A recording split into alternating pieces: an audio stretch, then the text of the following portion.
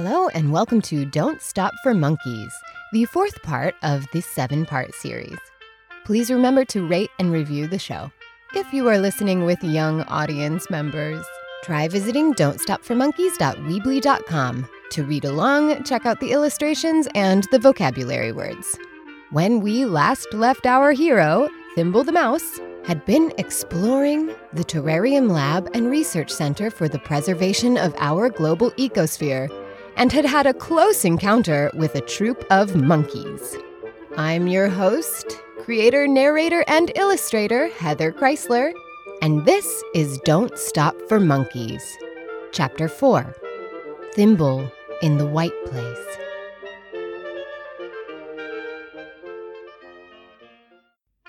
It was time to disembark. Thimble had been riding astride Calixto's back to a hidden part of the wall in the big cage. There are compartments here that were monkey-sized, and spaces where people could give the monkeys treats, usually fruit, sometimes even mango. Thimble relaxed his grip on Calixto's fur and slid down his leg.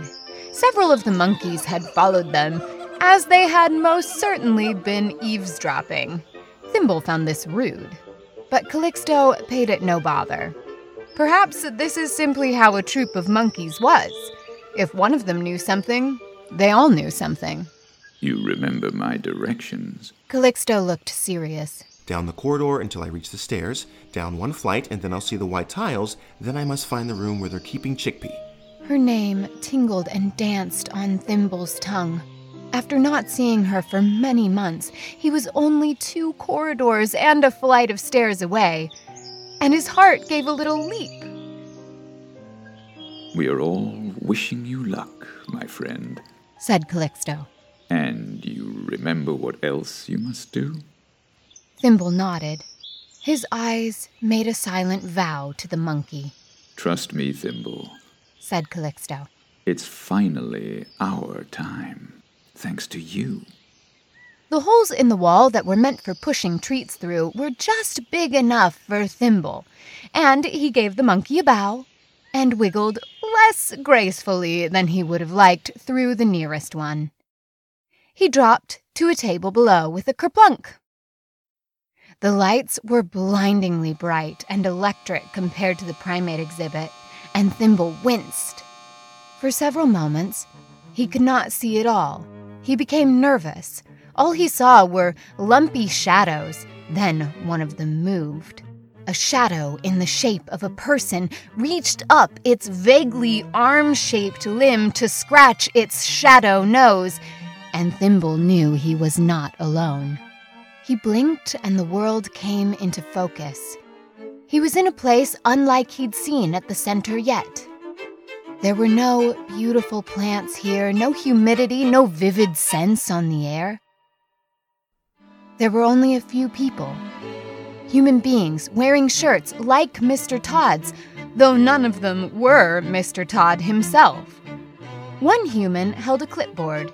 He was laughing with a blonde woman who sat at a computer.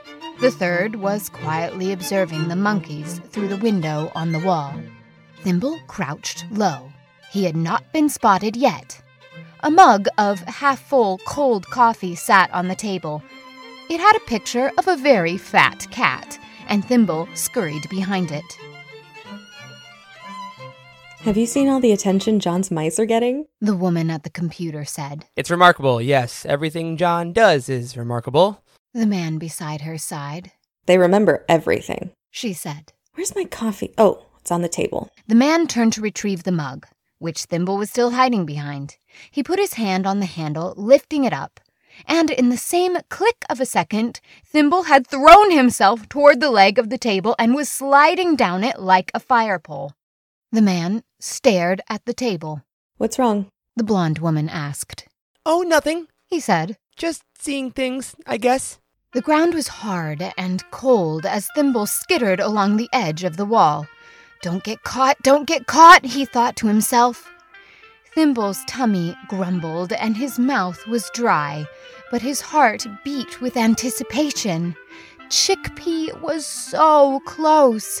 So soon he would be able to hold her in his arms, lean into her ear, tell her he had found her and that everything was all right, tell her that she was finally going to live with him in the garden. Thimble entered a long hallway, at the end of which he could see a door. This must be the stairwell, and a human being carrying a clipboard was making his way through it. Thimble raced with all the force he could muster in his 4 legs, and after nearly missing getting stepped on, he jumped through the closing door. The man was clicking the top of his ballpoint pen and seemed fully engrossed in the contents of the clipboard, so Thimble did not hesitate to climb aboard the man's cuffed slacks. Thus, clinging to the bottom of the man's pants, hanging on for dear life, Thimble was jostled down the whole stairwell, was carried through the door at the bottom, and only let go when he was on the other side. Thimble found himself sitting in the middle of a cold, white tile. Calixto had spoken accurately of the white place, but still Thimble felt unprepared for what he saw. It glowed, this place. It shone. Everything before Thimble gleamed white. The floor was so shiny. He could almost see his own reflection. The walls were white. The light was white. And all the air buzzed with a certain excitement. People all wearing white suits, white gloves, white booties over their shoes, white caps on their heads, flowed in and out of doors. They chattered about findings. They scribbled on clipboards. They seemed elated. They were full of potential. They were bubbling with possibility. A woman with her brown hair tied back in a ponytail and a dusting of freckles across her nose stepped into the hallway with a young man. It's incredible, Norman. They can walk the maze with no errors after only 1 attempt. They remember it perfectly, having done it just once. Then she and Norman were through another door. Thimble wondered if she was also talking about the mice. Luckily, no one seemed to be watching the floor. So Thimble moved deftly down the hallway to the first door. He waited only a moment before an excited scientist opened it, and unknowingly allowed Thimble to slip through undetected. Thimble breathed a sigh when he saw the room. No humans appeared to be inside, just a few white tables in the center of the room, a sink sat under a window on the far wall, and the rest of the room was lined floor to ceiling with cages. Metal cages. With bars. Boo! Thimble jumped and whipped around. Behind him, leaning against the bars of his cage, an unfriendly smile glowering across his face, stood an enormous rat. Thimble backed up several paces. He flattened his ears against his back. "Where you going, little mouse?" asked the rat, and his gruesome smile widened. "Come here, little buddy. I won't hurt you." The rat flashed its claws. They were sharp, and Thimble imagined them slicing into the skin of his belly where his fur was soft.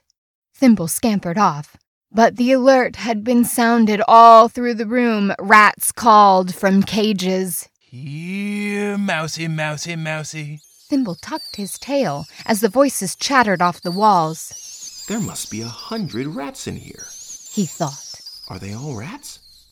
Mouse, over here. Against the bars of its cage stood an apricot-colored rabbit with ears that flapped over toward her feet.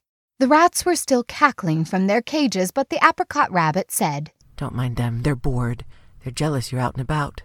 Rats had never been very pleasant animals in Thimble's experience.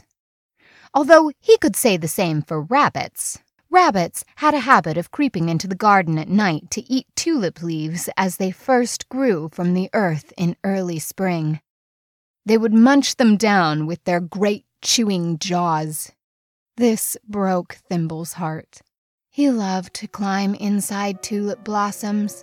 As a pup, he would play this way with Ladle for hours. Each would scale the stem of their respective chosen tulip, and they'd cuddle themselves inside. Then, wrapped in their cocoon of color, they'd call to each other about how the color made them feel. I feel safe in this yellow one. Ladle had called to Thimble, a bit muffled by Petals. Everything is yellow. I'm yellow! It's kind of funny. Well, this purple one makes everything look like nighttime. Thimble called back. I can pretend it's dark out. Then Ladle in his bath of yellow and Thimble in his imagined night both nodded off. They slept, nestled in the tulip blossoms all afternoon long, which they would not be able to do if rabbits had their way and ate down all the brand new tulips as soon as they came up. Thimble looked inquisitively at the apricot rabbit. He had never seen a rabbit who looked like her before. All the rabbits Thimble had ever known were speckled brown, the camouflage of the garden. And their ears stood straight up in the air. They were a bit smaller, too, Thimble surmised. You're an odd-looking rabbit, I must say, said Thimble with probably less tact than he could have mustered. I'm a lop, she retorted indignantly. Thimble stepped a little closer and whispered conspiratorially. Is your name Peony? Yes, said the lop. And she, too, stepped a little closer. And you know a monkey named Calixto? Peony gave a short gasp and then whispered, I do. He told me if I came across you, I was to tell you that it's time. Peony's eyes got very wide. Mouse, she said. Do you see how my cage is fastened with that piston there? Thimble did see. He stepped up to the fastening and pushed with all his might. It did not budge. He pushed and pushed. Nothing. Come on, then, said Peony. Give it one last try. Thimble took a deep breath and pushed with everything he had. The fastening budged only slightly at first, but with that, it had been loosened from its place, and the piston slid open the rest of the way. With a clink, Peony nudged the cage door with her nose, and it gently gave way, swinging open before her. Still she stood inside, looking out. What is it? asked Thimble. I've been in this place for so long, Peony whispered, and her voice trembled, though Thimble could not tell if it did so out of worry or joy. One flopsy paw, and then another. Peony exited the cage until she stood all 4 feet on the cold, white tile. She turned toward Thimble then, and surprised him with a kiss on the nose. It's finally time, Mouse, she said, and he watched as she began to hop away, her cotton tail bobbing up and down. Oh, wait! Thimble cried after her, but Peony had put her front paws on the door and pushed and was hopping out of the room. I didn't ask you where the mice were kept, said Thimble to himself, and he let his ears fall toward his back.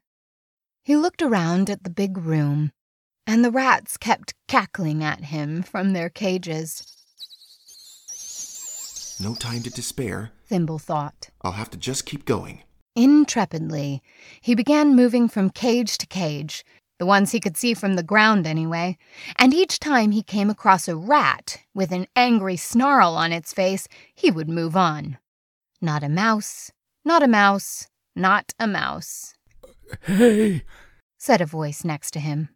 Are you going to shout at me as well? Thimble asked the old rat inside. No, my friend, he said, and he tottered to standing. He seemed frail to Thimble. A chunk of skin was missing from one ear, causing there to be a small divot. Do you want out? asked Thimble. The old rat nodded. Thimble climbed to the fastening of the rat's cage. This one slid open a little easier, and the door swung open. The old rat lifted his nose into the air and breathed in his freedom. He smiled at Thimble, and each of them seemed to know instantly what to do. Through the room they went, any cage they could reach. The old rat and Thimble pushed the fastenings open with a clink. Several more rats and a few more rabbits leapt from their cages with joy. What had first begun as an endeavor on the part of Thimble and one old rat started to become the work of many. Thimble would open a cage, and the creature he had brought to freedom would open the cage of their neighbor. Animals in the cages higher than anyone could reach screamed with a mixture of delight and envy. Thimble opened one cage that held a tortoise, and Thimble waited patiently as the tortoise stepped, stretched, stepped, and stepped, until finally he had made his way to freedom. Then he waited as the tortoise turned his neck around to look at Thimble and say, "Thank you," and be on his way. The animals in the cages above were crying out to be set free as well. How on earth? Thought Thimble. Even if we climbed up to open their cages, how would they get down? As though to answer that thought, the door to the room banged open and in raced the troop of monkeys, led at the front by Calixto himself. Their cries were deafening. All around the room, all you could hear was, "Ooh, ooh, ooh, ah, ah, ah." Peony had succeeded then. Thimble was shocked how fast she had worked. The monkeys climbed up the bars of their cages. They could go floor to ceiling in a heartbeat. They opened the cage doors with much more dexterity than Thimble had managed himself. They handed animals down from one monkey to another until they were safe on the ground. A parrot flew from one cage into the air. The floor simply wriggled with creatures everywhere. It was pandemonium. Thimble searched the crowd. He'd see a flash of white fur and his heart would leap, only to see it was a rat or a rabbit. Where was she? As far as he could see, he was the only mouse in the room. Maybe because he wanted so badly to find her, and maybe because he knew he would not be heard above the commotion, Thimble screamed out, "Chickpea!" But his voice was lost among the scurry of creatures racing toward the doorway. Suddenly, Calixto dropped to his side. Hurry, Thimble. There are many more to free. And he dove into the crowd. Thimble followed. If he had thought it was chaos from his vantage point hanging onto the bars of the cages, the floor was like nothing he'd known before at all. All about him were the plodding feet and the screaming of animals. Parrots squawked from above, rabbits and rats squealed, the monkeys laughed, and somewhere the tortoise stepped along, saying, "Here we go," but quite slowly. A white rat with brown spots stumbled and fell. She moaned and cried out as many little feet ran over her. Thimble fought through the mass of furry creatures to get to her. "Back away!" he yelled, in a voice so loud it surprised even himself, and then he knelt, though he was surely an eighth of her size, and he helped her back to her feet. The crowd was moving toward the door. Thimble could see the monkeys were holding it open, and the small sea of animals was pouring through it. He moved with the crowd like a wave, still turning this way and that, searching for Chickpea. Was she here? Would she be crushed in the crowd?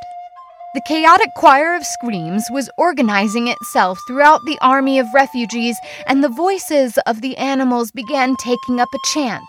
At first, Thimble could not tell what it was, and then he realized they were chanting, "Exit, exit, exit, exit," and marching toward the door. Thimble, too, was being swept along, and just like that, he was passing the monkeys who stood in the doorway like sentries at the gates, and on into the white hallway. The sight was almost enough to make him laugh, had it not been somewhat terrifying. Here were the same excited, composed scientists he had seen only half an hour before. There were the men from the primate exhibit, and the blonde woman who was still clinging to the coffee cup with the picture of the fat cat. He assumed they'd followed the monkeys, but now all three stood in a corner, paralyzed, watching the wave of animals flow militantly toward them. There was the woman with the brunette ponytail, and freckles. She was trying to pick up as many rats as she could. She'd use both hands to scoop 2 off the floor, and then she'd hand them backward to Norman. She didn't ever look back at poor Norman, who was becoming simply overrun with rats. He was managing to keep hold of about 7, but they were constantly breaking free of him and rejoining the charge, making his efforts comically quixotic. In the middle was a man trying, tirelessly, not to step on any of the little scurrying bodies, rushing beneath the heels of his shoes and over his toes. Thimble couldn't help but exclaim out loud, "Why, it's Mr. Todd!" Mr. Todd was doing an awkward little dance, lifting one foot, gasping, lifting another. Sweat was dripping from his forehead, and as though to no one, he suddenly screamed out, "Have all the animals gone mad today?" The crowd was still chanting as it moved. "Exit, exit, exit!" And it flowed into another room. All the while, more and more cages were being opened and more creatures were joining their ranks. "Chickpea!" Thimble was calling, but no one answered. Into the next room the crowd of animals paraded, opening cages and chanting with ever more ferocity. Thimble looked up. This room was different from the other. In the center, above the heads of the other animals, he could see a great white structure. It was magnificent, coming into focus like the walls of an ancient city. The humans had followed the creatures and had begun to get a few of them back in their cages. To Thimble's utter shock, he found himself floating away from the floor. Someone had plucked him up. He gripped the white-gloved finger and looked into the eyes of the blonde woman. "How did you get down there?" she asked. Said Thimble, and he watched as she began to lower him over the walls of what he had thought was a city. Here from above, however, he could see it was not a city at all. It was a great maze. He gripped tighter to her glove. No, he thought. But down, down she lowered him into the depths of the labyrinth.